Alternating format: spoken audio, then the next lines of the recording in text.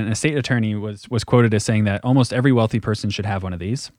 And the whole idea is that it's like heads I win or tails we tie.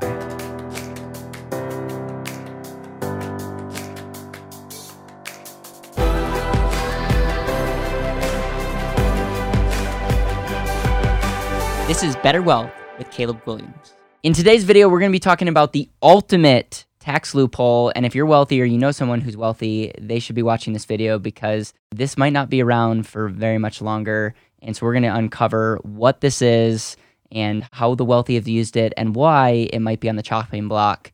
And so the Better Wealth Tax Edition, right hand Dan, let's take it away, man.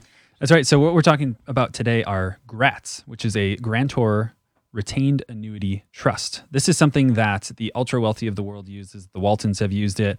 Estee Lauder has used it. A lot of names. Michael Bloomberg has used it. Really, anybody who has surpassed the estate tax exclusion, which if you're married is $23.4 million. And the whole premise of this is that, ironically, that Congress actually opened up this loophole back in the 90s. Yeah. While they were closing up another loophole. That's the ultimate irony of this, is the GRAT came out from Congress screwing up, essentially.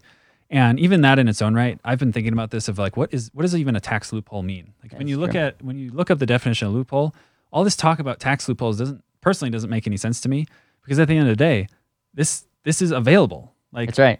So what's a loophole about it? It's like it's something. I think where it comes, and we had this discussion with someone that we were at dinner. It was like that the normal individual doesn't have access to this because it financially doesn't make sense for most people. And so it's not one of those things that's common to talk about.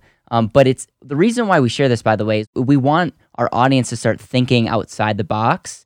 And what we found is a lot of wealthy people have become wealthy because they think outside the box, but then they keep their wealth because they think outside the box. And while this strategy may or may not be something that applies to your life, I'm telling you, work with someone that understands the rules of the game, because it can translate into millions and hundreds of millions of dollars.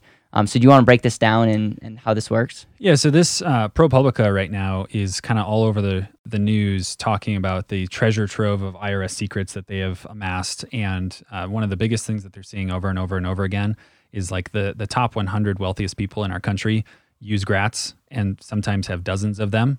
And I'll explain why. But the whole premise is to avoid estate tax, because once you're over that estate tax exclusion, now you're paying 40% on your assets. So think of the Mark Zuckerbergs of the world, the Sheryl Sandbergs of the world, the Jeff Bezos, the Elon Musks of the world. What they are doing is they are maneuvering their stock into these trusts. This is not a new concept. It's pretty common knowledge that this is what occurs. But the premise is that after anything that appreciates now can be transferred estate tax free. That is how this GRAT works, is once you transfer assets into it, anything that is growth. So if I put $100 million of stock into the trust and it grows to $150 million and I die, and now the trust is, the beneficiary are my heirs, they would get that $50 million tax free. It's cool. Estate tax free. Yeah. Okay. And so, Steve Jobs had this set up when he was alive, and his widow, Lorraine Powell Jobs, is ironically one of ProPublica's largest donors. That's ironic. Who is running around touting that we need tax reform, we need to take care of these loopholes and all these things. Well, it's pretty ironic to me that she has already taken advantage of this. And I'll explain those numbers, which again, ProPublica reported on her own numbers, because they're just like taking everybody's private information and pasting it all over the world. But the thing that is frustrating to me from her specifically is that she has no idea of leaving a legacy. Like, she doesn't like the idea of leaving a legacy, and said that she's not interested in legacy wealth building, and that her children know that. It sounds very selfish. That goes against our own core values of like leaving a legacy and really making an impact. And it's a lot of contradictory nature, because she's a huge donor. She gives a lot of money to charity, which in a sense is leaving a legacy, which, oh, by the way, is also creating a charitable deduction. And so she has claimed that the Mellons, Rockefellers, and others are dangerous for society because they're shielding all of this money. Well, Miss Lorraine has $21 billion. Is this Sure. video turned into like exposing Steve Jobs? Not What? necessarily. Yeah. It's just like it's showing that this is possible, Right. And that and rules the can hypocrisy of the people that are saying tax the rich are using the same tax loopholes that they're saying that we shouldn't have. Absolutely. And so she has avoided over $200 million in estate tax and gift taxes. She has given money to friends, family, charities, all kinds of things, and completely estate tax free. And now she's saying, hey, we need to close these things, yada, yada, yada. And so the whole premise, again, is that you're putting money, like assets like stock or whatever it may be, into this trust, and you'll be able to pass money on. Well, an estate attorney was quoted as saying that almost every wealthy person should have one of these. And the whole idea is that it's like heads I win or tails we tie. And the reason for that is because the thing we didn't talk about is, what if I put that $100 million worth of stock into the trust and it goes down? Well, there's really no downside. Right. Because I'm not going to pay estate tax on the loss. It's only on the gain. And so this is where you would see people who have 10, 20, 30 of these things, because as they are invested in different companies, there's no downside. You just throw one of these things together.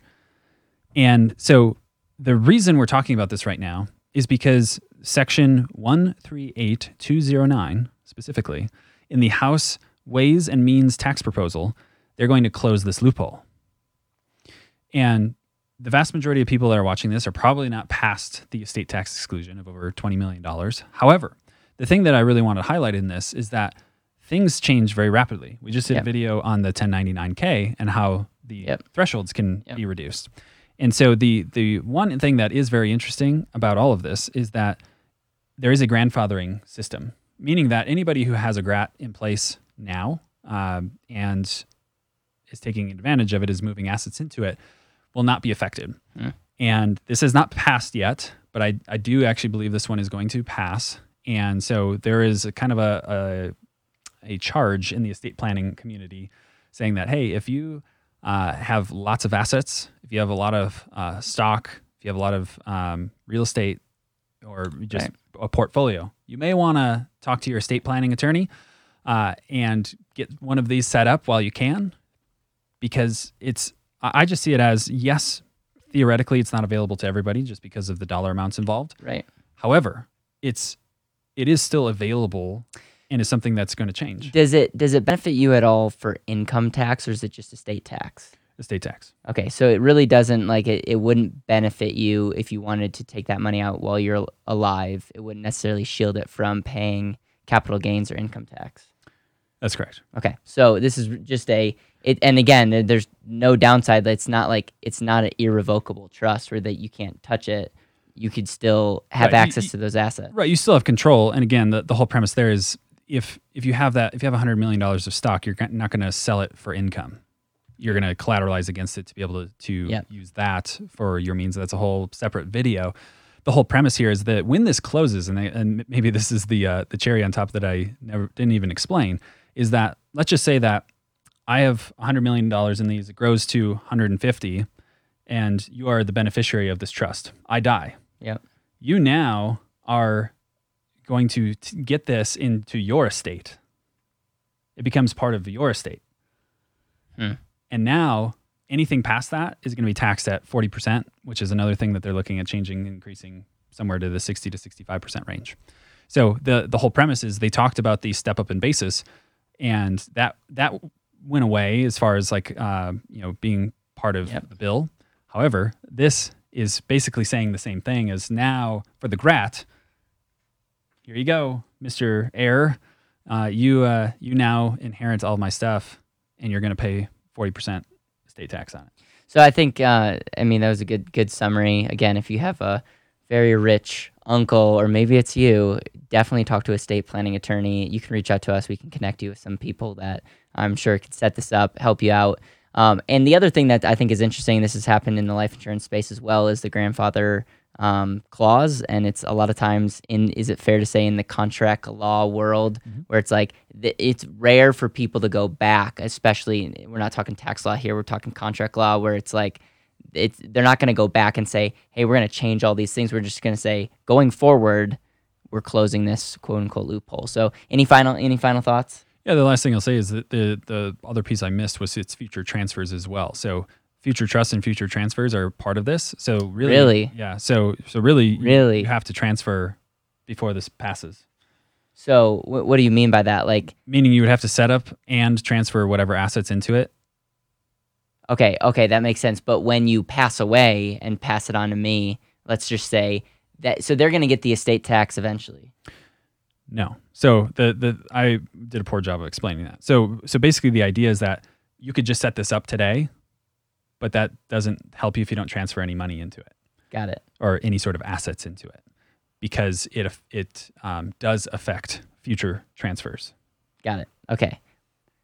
But then what happens when I die? Like when you die and it passes on to the estate. All right. So let's say that this is enacted at the end of the year. Okay. If I set up a GRAT today, No, I understand. Like if you transfer $2 million or $2 billion 2 years from now, it's not going to. correct? Yes. Yeah. So that would be estate. What I'm saying is, how do you pass this money on? So in the trust, you have a beneficiary. So as if I die and you're my beneficiary, Yep. now you own the trust. Yes. So now, because of this rule, it will become part of your estate. Got it. And because you were not part of the original setup, pick a dollar amount, the $150 million is now part of your estate, and that is taxable. Got it.